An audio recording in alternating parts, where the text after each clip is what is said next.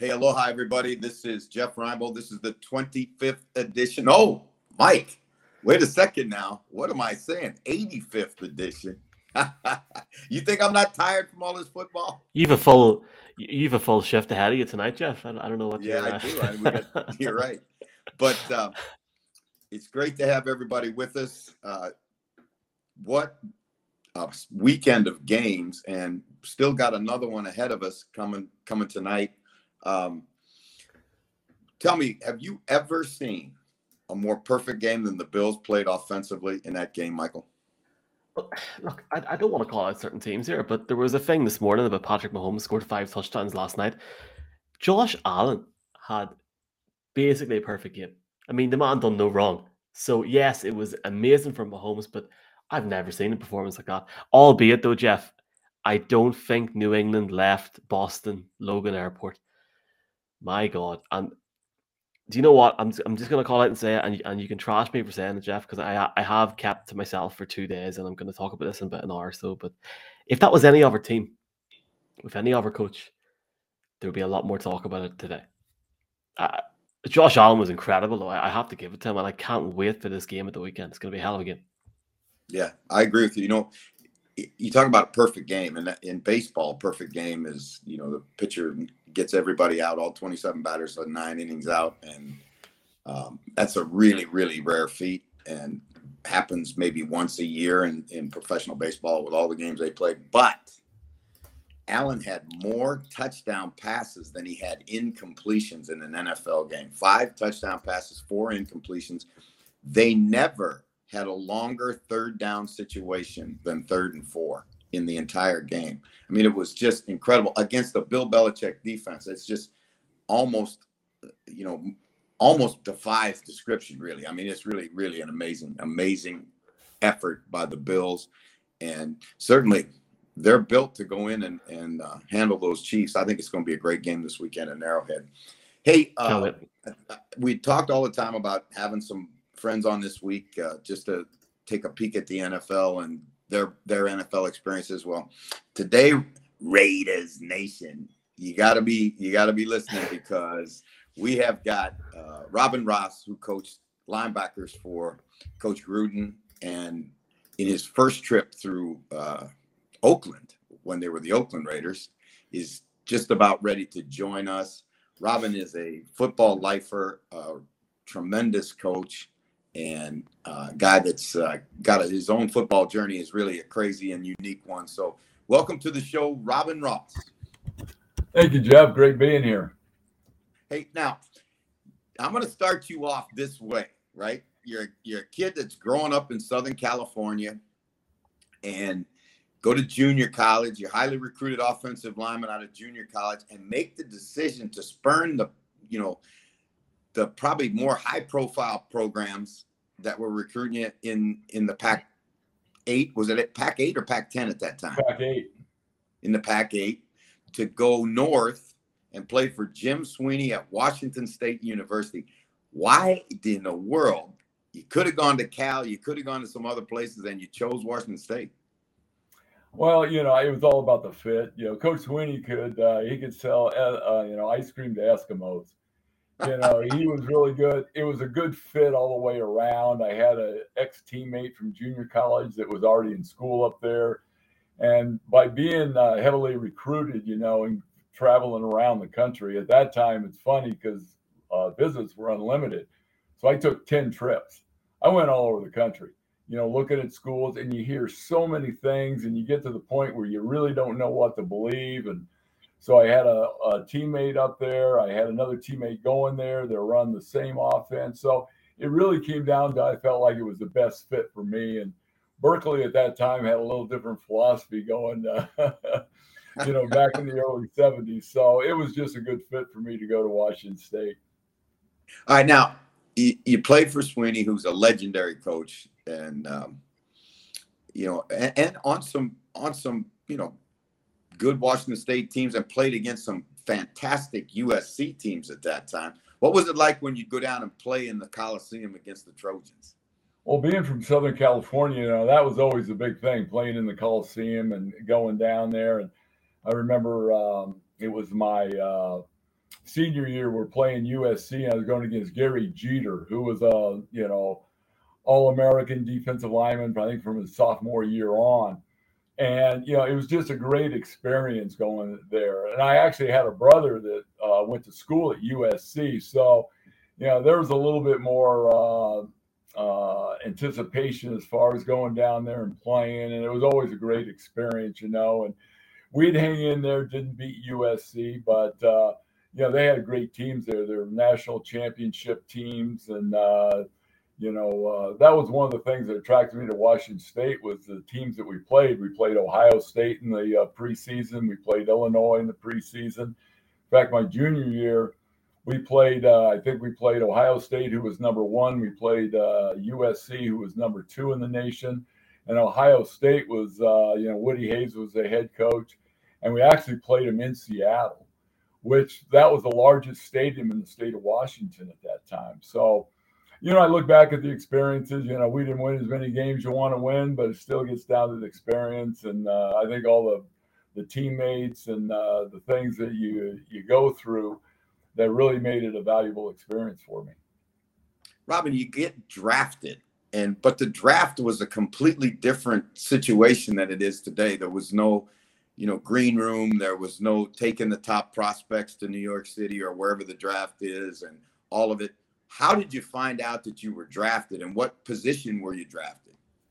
Well, it was funny because there weren't any workouts. You'd get a few phone calls from some teams that would ask about you, where are you going to be on draft day and that type of thing. And then I remember the draft was going on, but it wasn't any big deal. You couldn't even find it on the radio to listen to the draft. So you just kind of waited for the phone call to ring, for the phone to ring. So I remember I was back down in Southern California when the draft was going on, and, nothing happened the first day. So I'm checking the paper because, there's no internet. There's no other way to, get updated. So I'm checking the newspaper, and I think they had the first 7 rounds or whatever. And, that year, I think we went 17 rounds in the draft. So all of a sudden, the second day, I get a call about 6:30 in the morning Pacific time. And I get a call from the 49ers, and they said they drafted me in the 10th round. So that's how I found out. Monty Clark was the head coach. He called, talked to him. He put the offensive line coach on. Dick Enright was the offensive line coach. And he had actually tried to recruit me to Oregon coming out of junior college, so I knew him a little bit. And then they said, they'll be back in touch. And it was funny, Jeff, you talk about change of the times. One of the last things Dick Enright told me, he said, we're going to have a mini camp in a month. And he goes, make sure you have a haircut by then. All right. Now, this is kind of a cool story because I remember you and I had talked about this at one point. You ended up as a 10th round draft choice. You ended up holding out with the 49ers, correct?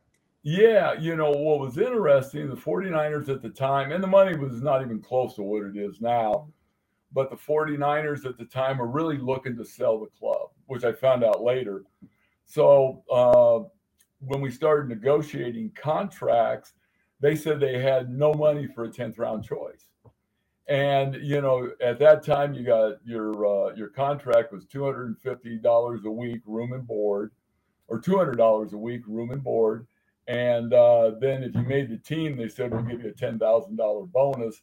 And then the contract was like $26, $28, $30,000 for a 3-year contract. So when they told me there was no signing bonus and you're going to spend the summer in camp making $200 a week, I had a better job than that working at a cardboard factory in the City of Industry. So it was like, I thought this was professional football. And so we went back and forth with that. And then finally, we just couldn't come to terms. I got an agent involved with it, and he couldn't get anything from him. So finally, when I wasn't going to report to camp, they said they would give me $500 for a reporting bonus. So I said, well, I think I'll pass on that, and wound up finally getting my release. And then the Seahawks wound up picking me up, and I wound up going to the Seahawk camp, and I was there for for 4 preseason games. And you got to remember, back at that time, we actually played 6 preseason games. So, on a 20-game schedule, and the camp was forever. I remember going 22 straight days, double sessions before we played our first preseason game, the first of 6. So it was Jack Patera was the head coach, and I tell you what, he was a Vince Lombardi, and it was a tough camp to go through. All right, now, fans, if you want to get a chance to talk to Robin about his experiences in pro football and coaching with Al Davis and John Gruden with the Raiders, get in with us. Robin, you mentioned how different camp was in those days, right? How many up downs? If he was a Vince Lombardi guy, how many up downs do you think you did? Well, it all depended on what kind of mood he was in.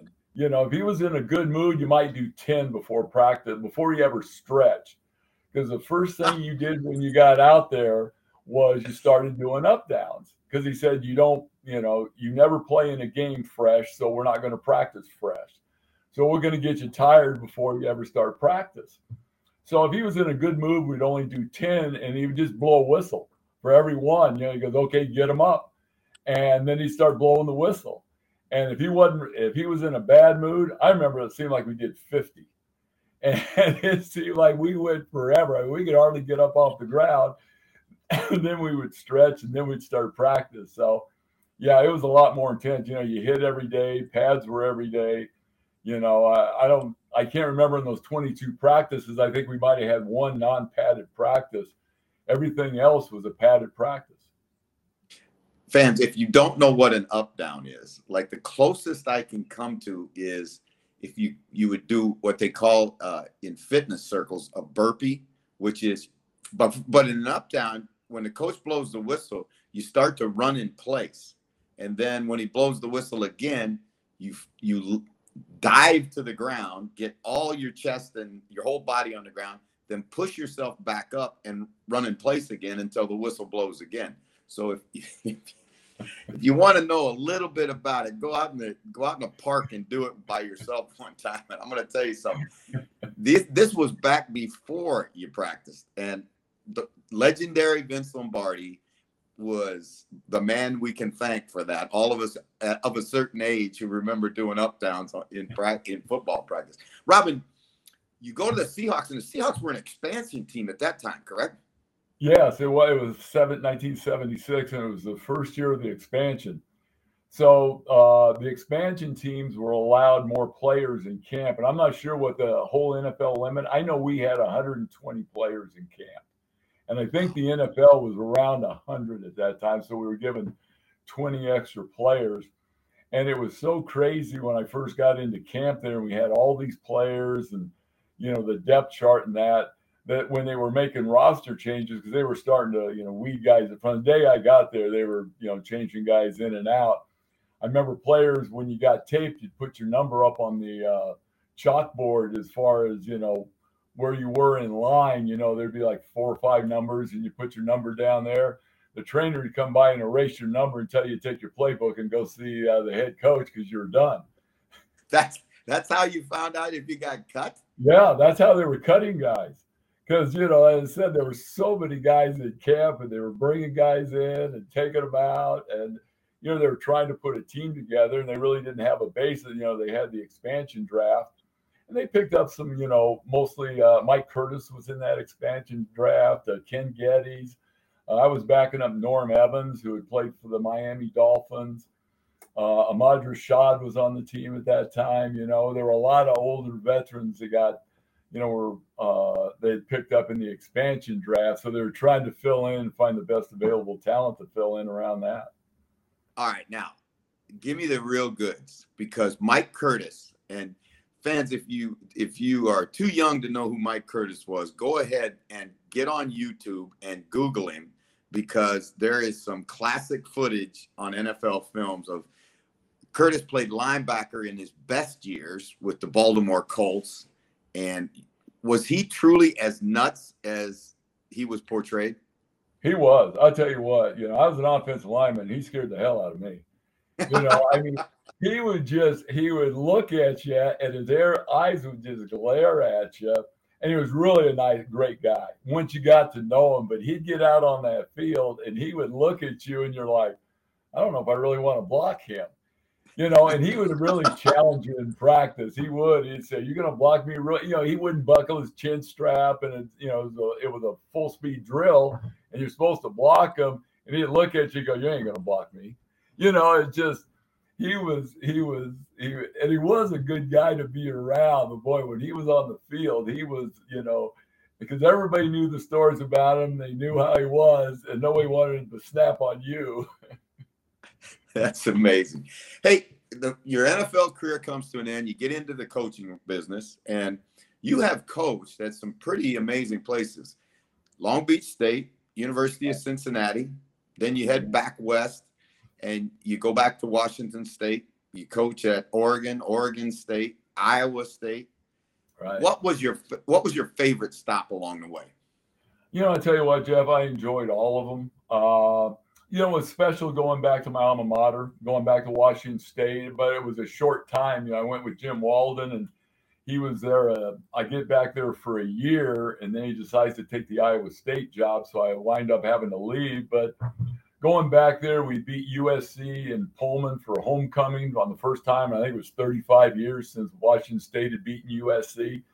So, that was a special time and stuff going there. Iowa State, I spent 7 years, and in that time there, we beat Oklahoma, we beat Nebraska, and, there were always special moments. I still stay in touch with players from those teams. The Oregon, we had a lot of success. I was there twice, actually. It was funny, at Oregon, I actually coached a lot of positions. My first year, I was the inside backer coach. My second year, I was the D-line coach, and I went to the Raiders for 2 and came back, and I was the tight end special teams coordinator for 4 years. So I really got a chance to work with a lot of different players and a lot of different positions, when I was at Oregon. Then at Oregon State, I had a lot of, players I still stay in touch with, and, then going to Western Washington as a head coach. So, it's hard to say what was my favorite because, there were, great things about every one of those. And there was never a place where I say I was just miserable, coaching. 'Cause that's what I enjoy doing. I always had good players and that I enjoyed coaching. All right. Now we're going to take a little trip down the freeway from Corvallis and hit to Oakland, California, and you go work for the legendary Hall of Famer Al Davis. And what was it like? Because I had a chance to interview for a job at the Raiders one time, and just being in that building was incredible. But what was it like to be a part of the Oakland Raiders? It was really surreal because he was so much a part of putting the NFL together. From being, and he was a coach himself. So it wasn't like you're dealing with an owner that made his money in real estate or some other business. He was a football coach. So, you weren't going to, BS him with anything. He wanted you to be very matter of fact. And really, I tell you what, I learned more things from him. I'm not saying it was easy working for him, but really, you learn a lot of football, just the way he looked at the game, the way he looked at personnel. He had his scheme ideas that, and nobody ever totally agrees with anybody's scheme. Everybody's got a better way of doing it anyhow. But the whole experience, I got to say, I learned, as much football in those 2 years that I have, in my 45 plus year career of coaching. And I think every year, football's an evolving sport, and coaching, I think you're always evolving, and you learn as much from the players as I think the players ever learn from you. So, that whole Raider experience, with, John Gruden and, on the defensive staff, originally was Willie Shaw, and then our secondary coach was Chuck Bresnahan, and, Mike Waffle was our defensive line coach, and just working with them, it was a great experience. And like I said, I think I learned a lot of football, and, we had some good teams back then, and the first year I was there in '99, we wound up, we went 8-8 and missed the playoffs. And you might remember this one. We were playing, it was Y2K. It was right after the 2000, and we played in Kansas City. And we go into overtime, and we kick a field goal in overtime to win the game, and John takes off running around the field, like we just won the Super Bowl or something. And I found out later that they said that, well, you probably would have lost your jobs if you hadn't won that game. Because John was on a 2-year, I was there the second year of his contract, and that was year 2, and he had an option on it.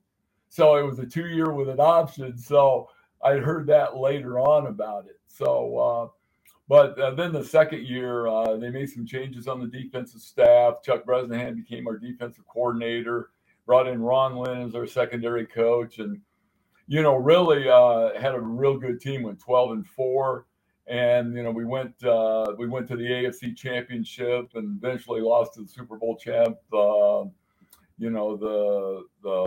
Baltimore Ravens. So it was a great experience as far as that. We had we really had a good team. Rich Gannon, got there I think right after I did. And once I got there, they were still putting the team together and things. And Rich Gannon came in. I'd known Tim Brown from working one of his camps before. He was there. The linebackers I had, Greg Beekard was as solid of a pro linebacker as you ever want to see. And we had some really good people with it, and I know I saw one of the up here talking about how dysfunctional it was. I don't know if it was totally dysfunctional, but it was getting the locker room right. And I think, John did a great job, and the personnel people of getting our locker room right. Now, we had some guys that were a little bit out on the fringe, but we had the Rich Gannons, we had the Greg Beekards, we had the Tim Browns, and they really set the tone for, what kind of team we were. I think that's what took us to the championship, the AFC Championship. And really, if Rich hadn't got hurt, I would have liked our chances to get to the Super Bowl and win that. Hey, now, when people talk about Mr. Davis and they mention, like you said, how everybody that I know of that's worked for him all say the same thing. He was a football guy through and through. Watched practice film every day, could critique every position, knew exactly what he wanted personnel-wise. When he looked at players, Robin, what was the first thing Al Davis looked for in a player? It was speed. There were a lot of things he really looked for, but speed was the ultimate thing that he really looked for. If you notice him when he would go to the NFL Combine, he would sit at the start of the 40 the whole time because he wanted to see guys run the 40. And he would take their Combine 40 time. And we actually had a conversion where from the NFL Combine 40 time to what they ran on campus, or if it was converted to grass. So everything was converted because the AFC West was all grass except for Seattle at that time. So he had everything converted to a grass time, which was like a half a tenth on the 40. So his whole thing was really, it was speed, and the 40 times were big. He was really big also on hand size. He would not draft players with small hands. He always said, the greatest football players that have ever played the game all had big hands. And that goes for a lot of positions, the offensive line, defensive line, wide receivers, quarterbacks, so it was interesting the way, because he had so much history of the game and just knowing the game so well. Now, Oakland Alameda Coliseum, where you guys played, still had a baseball field there because Oakland A's used the same field, correct? Right. Okay, so tell me about the black hole. How did that happen? How did all that stuff come to be? The black hole was great. I tell you, if you are a Raider coach or a Raider player, there's no better day than game day at Oakland Coliseum. They tailgated. It was like Halloween every Sunday. They had their and we knew all these guys, like the one guy had the spikes on his shoulder pads and stuff, and the alien, and these guys were all true to life characters, and we would have functions like afterwards at a hotel by there, and they'd show up in that and have a beer with the team, and you really got to know them. And everywhere you went, we'd be in New Orleans and they'd be there in the lobby. We'd go to Green Bay and they'd be there in the lobby. So the fans were awesome. And the black hole, I'll tell you what, it was intimidating when you went in. You know, the attendance, I remember the first year I was there, it didn't seem like we sold out a whole lot. And then the second year when we got rolling, you know, and started winning a lot of games, and we won the, you know, the Western division of the, you know, the American Football Conference. And, you know, it was so, there were so many people. That thing was loud and it was intimidating because you couldn't hear anything in the black hole. I mean, literally, if your offense was trying to make a play call down there, you could count on they're going to jump off sides because there you could not hear a thing. It was so loud down there, and you had everybody dressed up.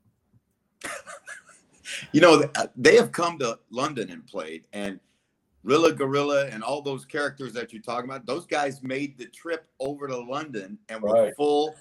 They were full costume for the game. It was the craziest thing I've ever seen. Oh, like I said, it was Halloween every Sunday.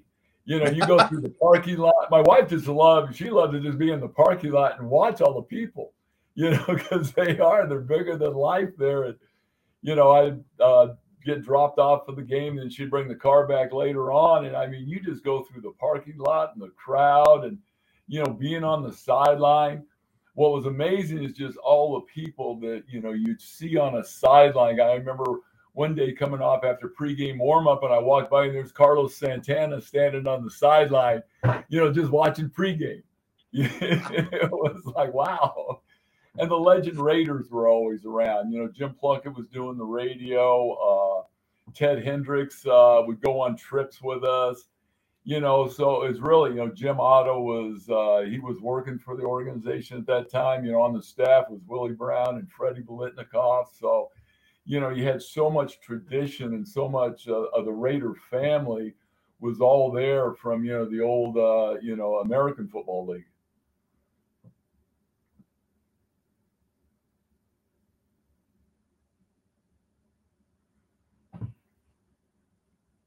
Jeff, I just lost your voice.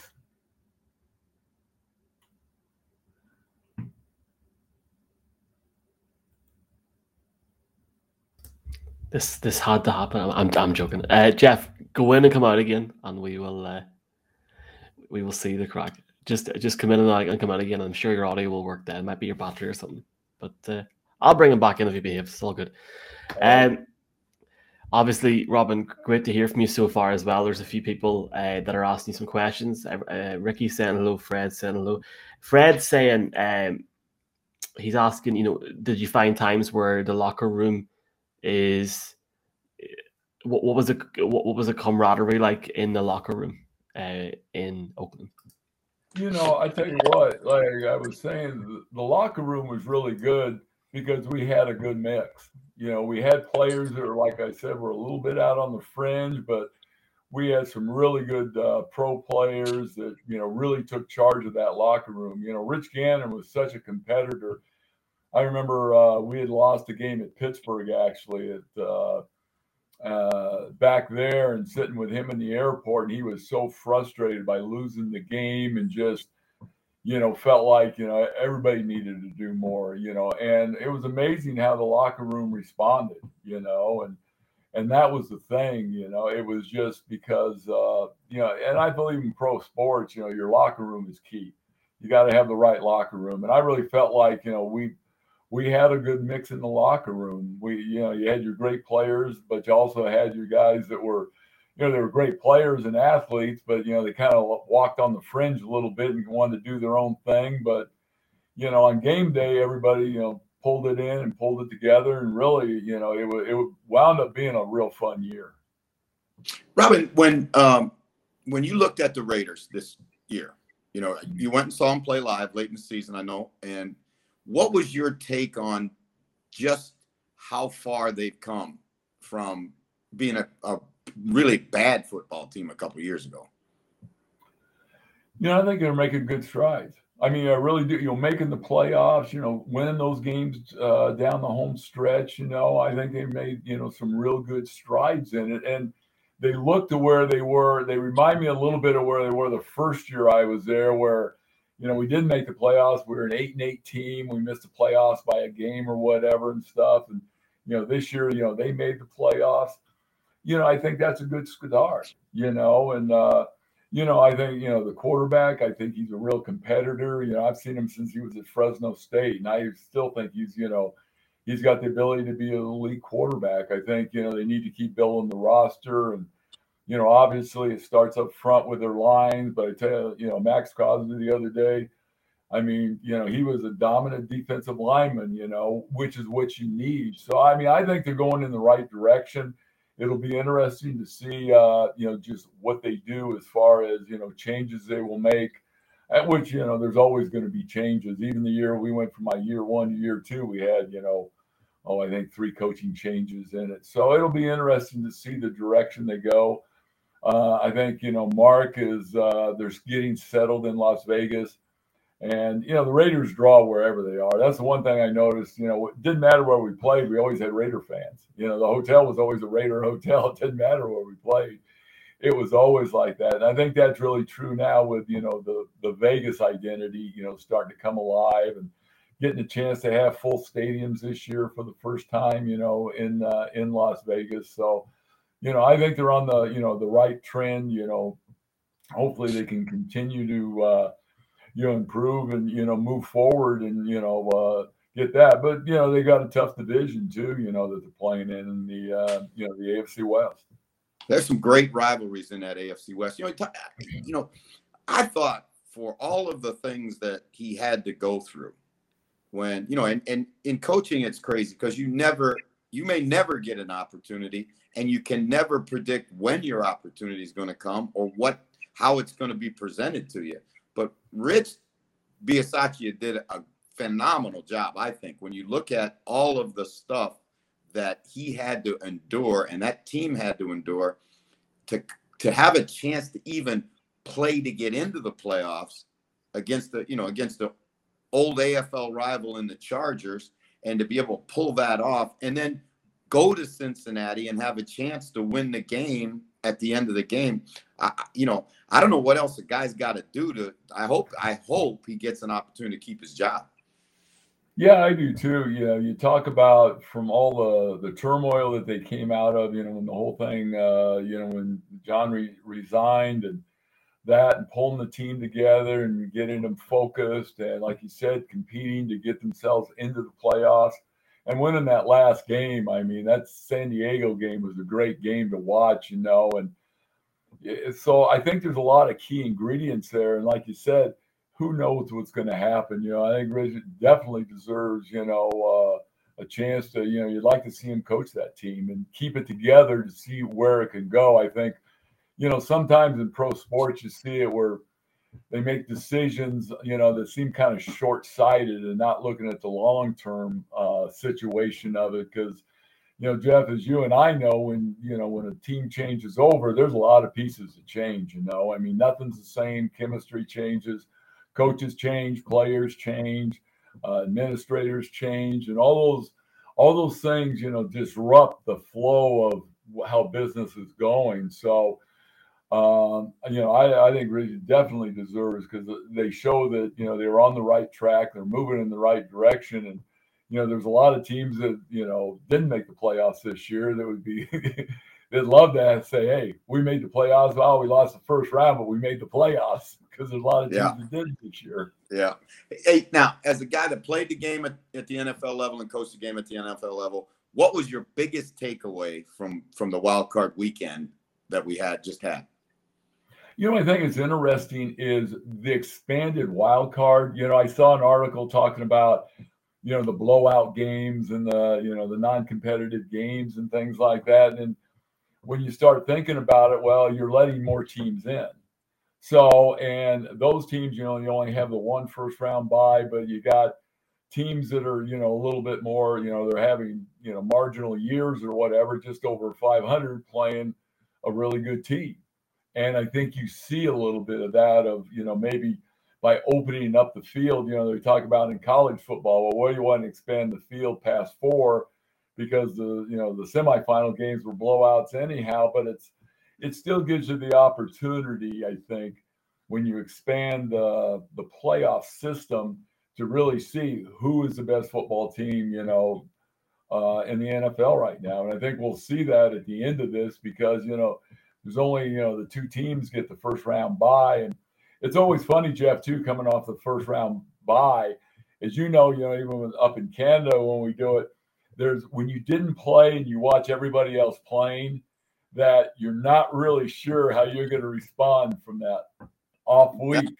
You're going to come out, you still have that edge you had when you left the season, or, they just played a game, they just won a game, and now you're, and you've been sitting around. So, I think it's always interesting when you come off that bye week as far as, is it an advantage or a disadvantage? And I think it's probably, the healthier team and, how you go into that bye week. Yeah, that is certainly a crapshoot at best. And a lot depends on your leadership and your experience and all those other factors. Mike, come on out here. Where did my man Michael go? There he is. How about you caught me off guard there? Huh? You caught me off guard. Sorry, guys. How's it going? Good. Hey, throw a question at us before we let Robin go. Robin, I took a bunch of your time. I appreciate it. Oh, no problem. Enjoy this.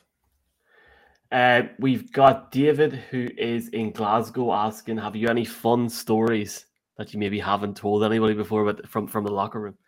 What was interesting, kind of a funny story, is when I first got hired at the Raiders, I'm the linebacker coach, and the first time you really have a lot of interaction is during the draft meetings. So you go to the combine, you meet everybody, you have your dinners and things, and then we're sitting in a draft meeting, and Mr. Davis, he was really big on the Senior Bowl because it was all about talent playing talent. He wanted to see the best versus the best. So in the Senior Bowl puts the best players in college coming out and puts them against each other. So we would watch Inside Run, we would watch Skelly, we would watch all the scrimmages, we would watch the Senior Bowl over and over and over again. So I'm in the first meeting, and so we're kind of laying out what we're looking at the draft, who we want to draft and all these things. And you have the whole organization in there. I mean, you got the owner, you got all the scouts, you got player personnel, you got pro personnel, and you got all the coaches sitting in there. So there's about 40 of us all sitting in there. So we're watching the inside run from the Senior Bowl practice. And all of a sudden, Mr. Davis, he says, Robin, tell me what you tell your outside linebacker when the ball goes away from him. And I said, well, he's got counter reverse bootleg, and then he takes a pursuit angle to the football. He goes, no, he has the red light. I said, okay, he has the red light. So what was that? Yeah, I mean, this is, so you're sitting there, okay, answer the question. So then next play comes up and they run a lead at the inside linebacker. And he says, Robin, what do you tell your inside linebacker when a fullback lead blocks on him? Said, Mr. Davis, we take him through the V of the neck and we play him. We take him in the backfield and we turn him to where our help is, inside or outside. He says, no, we take him through the face. And I'm going V of the neck, through the face. Okay, I'm not going to argue that point. So he says, because when I'm talking to him and you're talking to him, we're saying the same thing. You know what? That is genius, because one of the challenges, Mike, this is really high level football stuff, because one of the challenges is football is not that complex a game, right? But the language around football is ridiculous, because you may be playing for the Raiders and you say through the face, and you may be playing for the Seahawks and you say through the V of the neck, and you're talking about a difference of 2 inches, right? And that's what drives players crazy when they change teams. Is it might be a hook route for the Seahawks and it's a stop route for the Raiders and a curl route for Jacksonville, but it's the same play. I mean, it's just the language around the game is so crazy. Robin, it's been a blast having you with us and giving our viewers a chance to throw a question at you. Give me your prediction for tonight and how you see this game, because it's a crazy one. The Cardinals are outstanding on the road. terrible at home. The Rams are inconsistent, and now it's in SoFi. You either win or you go home kind of game. How do you see the game tonight? Being from LA, I got to be. I grew up being a Rams fan, so I've got to go with the Rams. But like you said, playoff football, anything can happen. The Cardinals have struggled a little bit, towards the end of the season.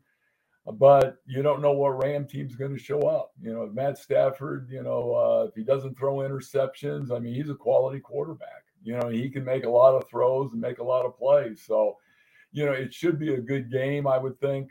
But like I said, I got to go with, just because of the hometown, I got to go with the Rams.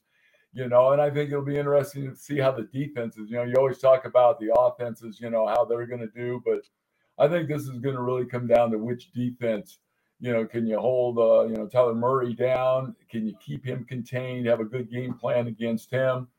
I think that's going to be huge for the Rams. If they can do that, I think they'll eventually, score some points, because Stafford, they've got a lot of talent there, and Cooper Kupp is catching the ball and making plays all over the field. So, I think it should be a good game. It'll be interesting because, these teams have played each other twice already. But, it should be a good playoff game. I appreciate it, my man. That's Robin Ross, ex-Oakland Raider linebacker coach, one of the really good guys in the coaching business. Thanks for coming on the show, Robin. Thank you. All right. Thanks, Robin. All right, Michael. Robin, for coming on. Yep, that was awesome. Hey, what do we got from our fans out there, from the tribe out there? There's a lot. Hit him. Let's go. Right. So Sean Minahan, who I'm just going to presume he's from Ireland, says, last night's top wasn't as jazzy as his shirt on Saturday night, coach. I think he means like your shirt, your top, like your t-shirt wasn't as jazzy. Can I just say very quickly here, Neil Reynolds' shirt on Saturday night, was in that same territory that people were talking about 2 or 3 weeks ago. I thought it was fantastic, but the design, it was nice. It was jazzy. Yeah, I think Neil's taking a step up sartorially. He's Mrs. Reynolds must be dressing him. He's done it. I thought he's done a good job. There's so many comments here. Kevin Fippen says, I think the Rams are going to win tonight, but it'll be very, very close. Sporting Rights, he's taking the Cardinals all tonight, all the way. Thinks LA are lucky to have made it. Super Tom is taking LA. Lloyd's taking the Rams. Arizona have fallen off a cliff with no D. Hopkins. Daniel in the UK, Arizona to win by 17. 3 Stafford interceptions and 2 rushing touchdowns for James Conner. 1 touchdown for anyone. Rams will get a consolation 1 touchdown for Cooper Kupp. Kev in England, Arizona due to putting pressure on Stafford to force mistakes. And Drapers Toshi, who I think is in Ireland, Arizona, so the 49ers can get revenge and beat them in the NFC Championship game. In terms of questions, Jeff, we've got a few. We've got some on the chat for a start. Evening to Fred Flunk. He is fuming over McCarthy's show. Now, to be fair, that's not a swear word in Ireland, so I have to put it on the screen. He's not happy after last night. You know what, Fred? I think there is so much unrest in Cowboy Nation right now, because the frustration that they must feel having such a good football team on paper and playing the way that they played in a big game in your own stadium. 14 penalties. 14 penalties. And I know Noel Gallimore has come out and said, he put it all on me. It was my fault. I let the Cowboy Nation down. But, he's concerned for his family's health, because apparently the fans have gone unruly in Dallas. And, in a way they have a right. There's no way that they should have lost that football game. And everybody wants to talk about the last call and the execution of the last call, but there's a lot of calls along the way that, you could go on either side and say, that's a good call or that's not a good call, but that's football. But you got to make the plays, but you can't beat yourself, and penalties is the first way you beat yourself. How's the head, Jeff? It's been a very tiring few days. I fell asleep during the Steelers game, so I don't know how you stood there for 12 hours. And I mean that in a positive way, in a caring way. how he's doing it. Like, how are you, Neil? I mean, at least Baldy's in Florida, yeah. So I mean, at least he's in Florida, but it's coffee and it's watching the game and trying to stay in the game as if you were coaching the game, or put yourself in that mindset, situational mindset. But I thought they were really, other than obviously the Steelers. Interesting, wasn't it, watching the Steeler game, how when Matt Canada, the offensive coordinator, was calling the plays, they couldn't move the length of their arm. And then they got into no huddle, and Ben took over on the line of scrimmage and called everything from the line of scrimmage, and they moved the ball effectively. I know Kansas City played a little more vanilla during that, but that's what happens when you go no huddle. They can't get all the blitzes called and all that stuff. So that was interesting to me, because the Steeler offense probably was a little better this year than what we what we were shown, particularly the last couple of weeks. They were miserable in the first half of that game last night. TJ Watt had us all scary biscuits for a good 20 minutes as well. That was very interesting. And if Kansas City start the game next week against the Bills like that, we could be in for a classic. I actually think now, I know he says every year, I think next week could be unbelievable, Jeff. And you know what? There was a couple of blowouts this weekend. That 49ers Dallas game was, for neutral, was fantastic to watch. I mean, it just didn't stop. There's a load of different things here. So Owen Thomas is saying, do you have a sofa to sell? I mean, I'm presuming you just sit down and watch the game whenever you go off camera. Yeah, you go down. There's a little area where you can go and watch the game on the big monitor, but it'd be tough to have to stand there for 14 hours. Whatever that was yesterday. We've got Steve Tasker coming up here. Who have you got tonight? Rams or Cardinals? You know what? I'm going to tell you something. I think the Rams will win the game, but it's interesting. The Cardinals are I think they've only lost once on the road all season, and this is an on the road game. These teams split. Each team won in the other team's house. I've got two ex-players playing on the Cardinal side, so I'd like to see those guys continue to play. The biggest joy I get out of coaching is when you see guys that you've had an opportunity to work with stand underneath the confetti. That's pretty cool. And still got about, I don't know, 6 or 7 guys still playing in the playoffs that I've coached in the past. So I always root for those guys. I'm a McVay fan. I'd like to see him get a team back to the Super Bowl. I'd like to see Matt Stafford at the end of his career have a chance to, do the same thing. But I think it's going to be a hell of a game. I mean, I think it's going to be a great football game, and I'm looking forward to calling it tonight on Sky. So 1 a.m., Jeff. Hey, I'll be there. Don't you worry about that. Any more questions? And then let's go to Steve Tasker. Yes, sir. We've got a couple of ones here to make sure we have the right one. Sorry, Jeff. It's been a busy few days. Stuart Dixon thinks the Bills are going to win the Super Bowl. This, I think this one was for coach for the other coach, but Fred saying, does it not shine a light on how poorly run the Raiders front office is under Mark Davis? So I guess he meant in comparison to now, or comparison to that must have been a question from previously. Do you want to comment on that, Jeff? Or yeah, what's interesting about that is they had they got rid of a bunch of front office people right before this season started. And, there was a lot of controversy swirling around that. I think what Robin said was true. I think Mark Davis is starting to get his feet up underneath him and feeling himself as, he's you can't understand. Like when I went in to interview at Oakland, Mr. Davis's shadow was so large and so long, and it was over everything in that building. And then all of a sudden, even though it's been probably 10 years since he's been with us, it takes a long time for all of that influence and all of that, shadow to get off of Mark. And, as his son, he carries his name. It's been tough for him, I'm sure, in a lot of ways. And my understanding is he's now starting to feel himself more confident as an owner and as the leader of the team. So, I think that's my take, if you will, on the Raider front office. Exciting time for the Raiders as well. Next year, sort of getting more into Vegas, and it'll be interesting to see how they get on in that new stadium for another year, for third year in Vegas. Jeff, just before we put Steve Tasker on, I want to tell you about my strategy for tonight. My game strategy. Sky, record, 1 a.m. Go to bed at 11:30. Wake up at 6:15.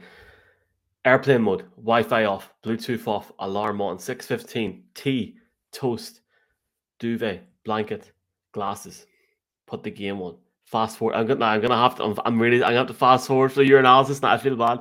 I'm not gonna know what the score is. I'm gonna watch it. I'm gonna relax. I'm gonna be fresh as a daisy, please God. And yeah, I'm taking the Rams. I was really set on taking the Cardinals, for the last couple of days. There's a lot of Cardinals fans in Ireland. I don't know why, but good team this year, obviously. But I'm taking the Rams.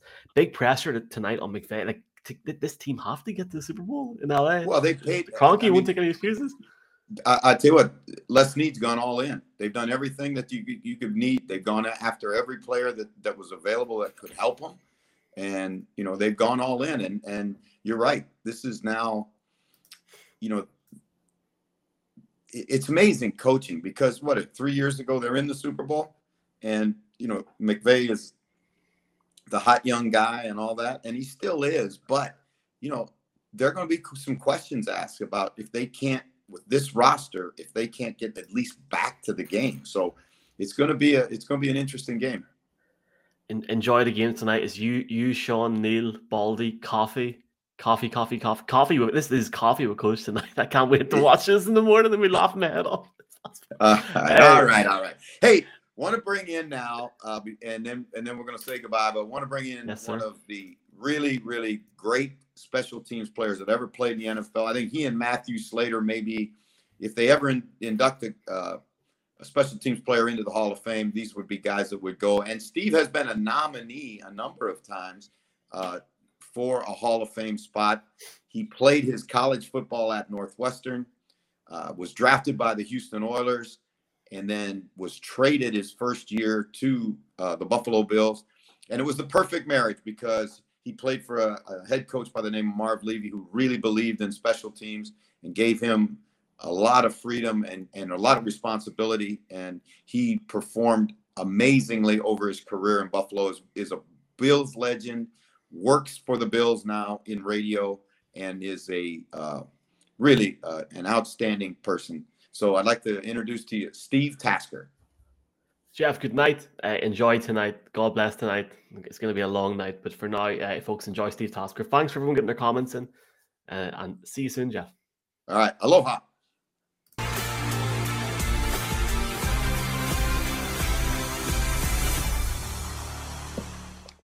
Hey, aloha. I want to introduce you to a legend, a Buffalo Bills and NFL legend, one of the greatest special teams players to ever line up and cover a punt or block a punt or do all the other things that the guy did in his career with the Buffalo Bills.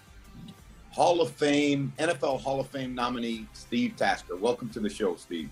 Thanks for having me. It's good to see you, Jeff. It's awesome to see you. Hey, tell our people, because we've got folks all over the world that watch this thing, Bills fans around the world, give them just a little taste of what it was like in Buffalo this past weekend. Hard to imagine anything better than the way it was. I've equated it to, the year 30 years ago when we went 51-3 against the Raiders in the AFC Championship game. That's as close as I can think of. I mean, everything absolutely went perfectly for the Bills. They played fantastic football. The crowd was absolutely off its rocker.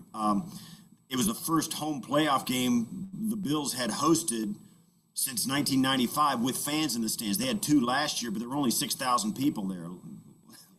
This last Saturday night, there were 68,000 people there. So it was an unbelievable night, really unforgettable for a lot of Bills fans, particularly given the opponent that they faced in the Patriots. And to see Josh Allen throw what many people say just a perfect game was pretty special. Everybody was there. Everybody turned out for that one, and it was really good to see. It was a special night. I grew up as a baseball kid because of my dad's job, and a perfect game in baseball is the ultimate for a pitcher. And to play, and I don't know if there's ever been a perfect game by an NFL quarterback, but you're right. I think Josh Allen came about as close as you could get to perfection. Yeah, I mean, he had more touchdowns than incompletions. They could not have gained another yard offensively. Every time they got the ball, they went all the way for a touchdown. They never got stopped. they had before they knelt down for a seventh third down. They were 6 of 6 on third down.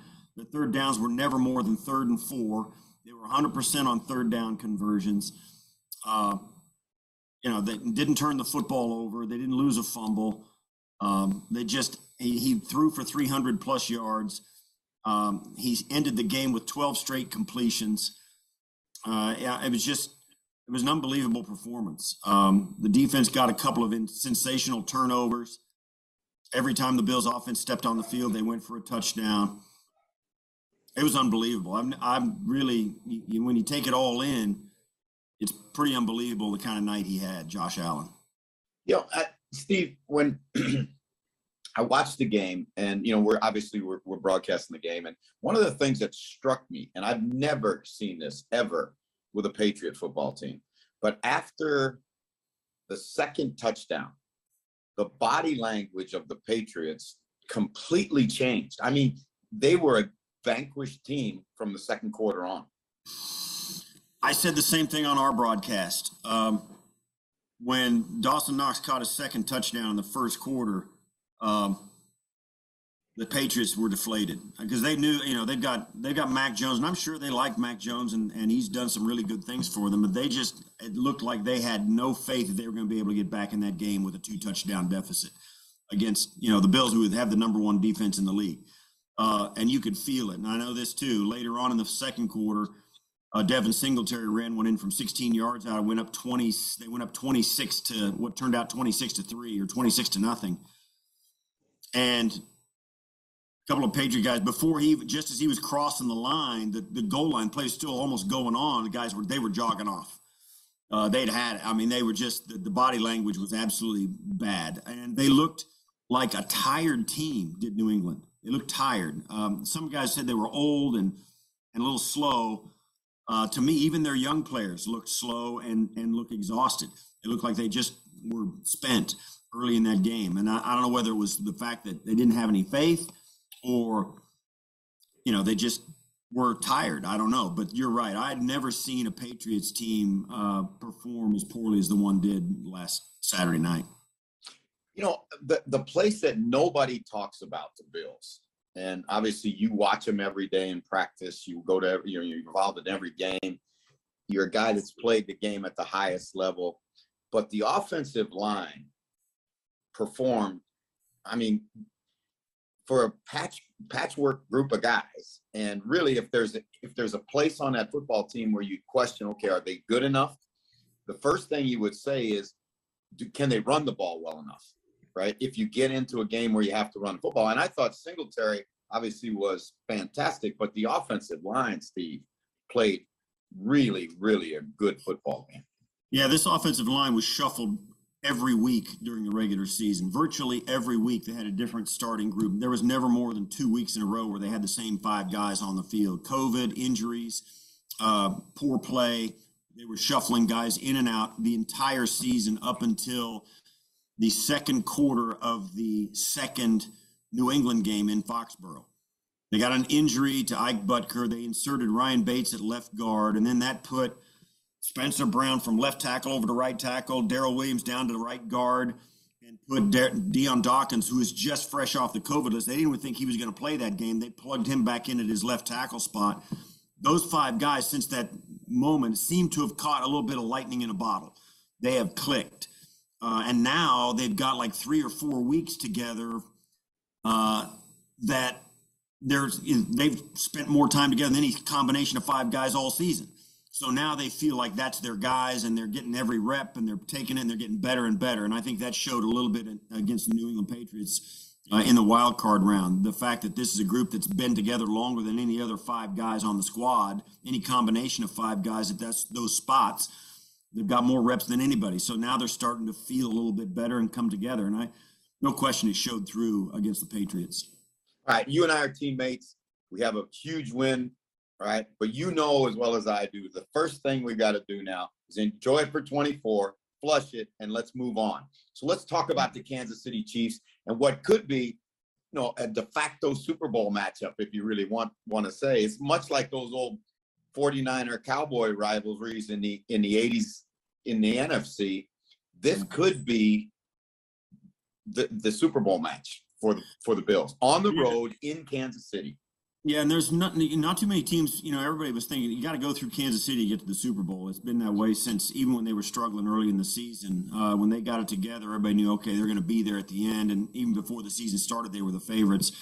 I think the Bills may be the only team of the 7 that made the playoffs, maybe the 8 or 9 that were eligible. They had a shot at it in that last weekend. I think the Bills are the only team that would look forward to a shot at taking a swing at the Chiefs in Kansas City. They are fresh off that AFC Championship game loss at less than a year ago. They went back in there and they beat the Chiefs by a bigger margin than the Chiefs beat them in the AFC Championship. And they want to go in and get it back. The Bills' defense is a couple of steps ahead of where it was in last year's AFC Championship game. It's a much better defense this year than it was a year ago. Their offense has another year under its belt and is just as good as it was a year ago, if not better, particularly given the way they played this last Saturday night. So the Bills may be the only team, maybe the only team in the league who wants a shot at it. Well, you look at them, Steve, you look at them, and they're built to play Kansas City. They're built to beat Kansas City. Yeah, they're built to score. They went out and they enhanced their pass rush. Boogie Basham and Rousseau and Epinesa made a couple mistakes in the game the other night, but they bolstered the pass rush. You got the 2 best safeties in the league as a combination, as a tandem. Obviously, not having Tre'Davious White's going to be an issue, but they seem to be able to play through all that. You got the best cover linebacker in the league in Milano. So really, they're built to play the Chiefs, to match up against the Chiefs. Yeah, absolutely. You're right. And that's what it looks like. They're no question, this offense is going to have to continue to click. You're going to have to score with those guys. And it may be, and I'm thinking back to 2017 in the Monday night game when the Rams played the Chiefs out in LA in the Coliseum. It was like 55-51. You kind of get the idea that whoever has the ball last in this game coming up on this weekend for the Bills and the Chiefs, whoever has the ball last is going to have a chance to win it.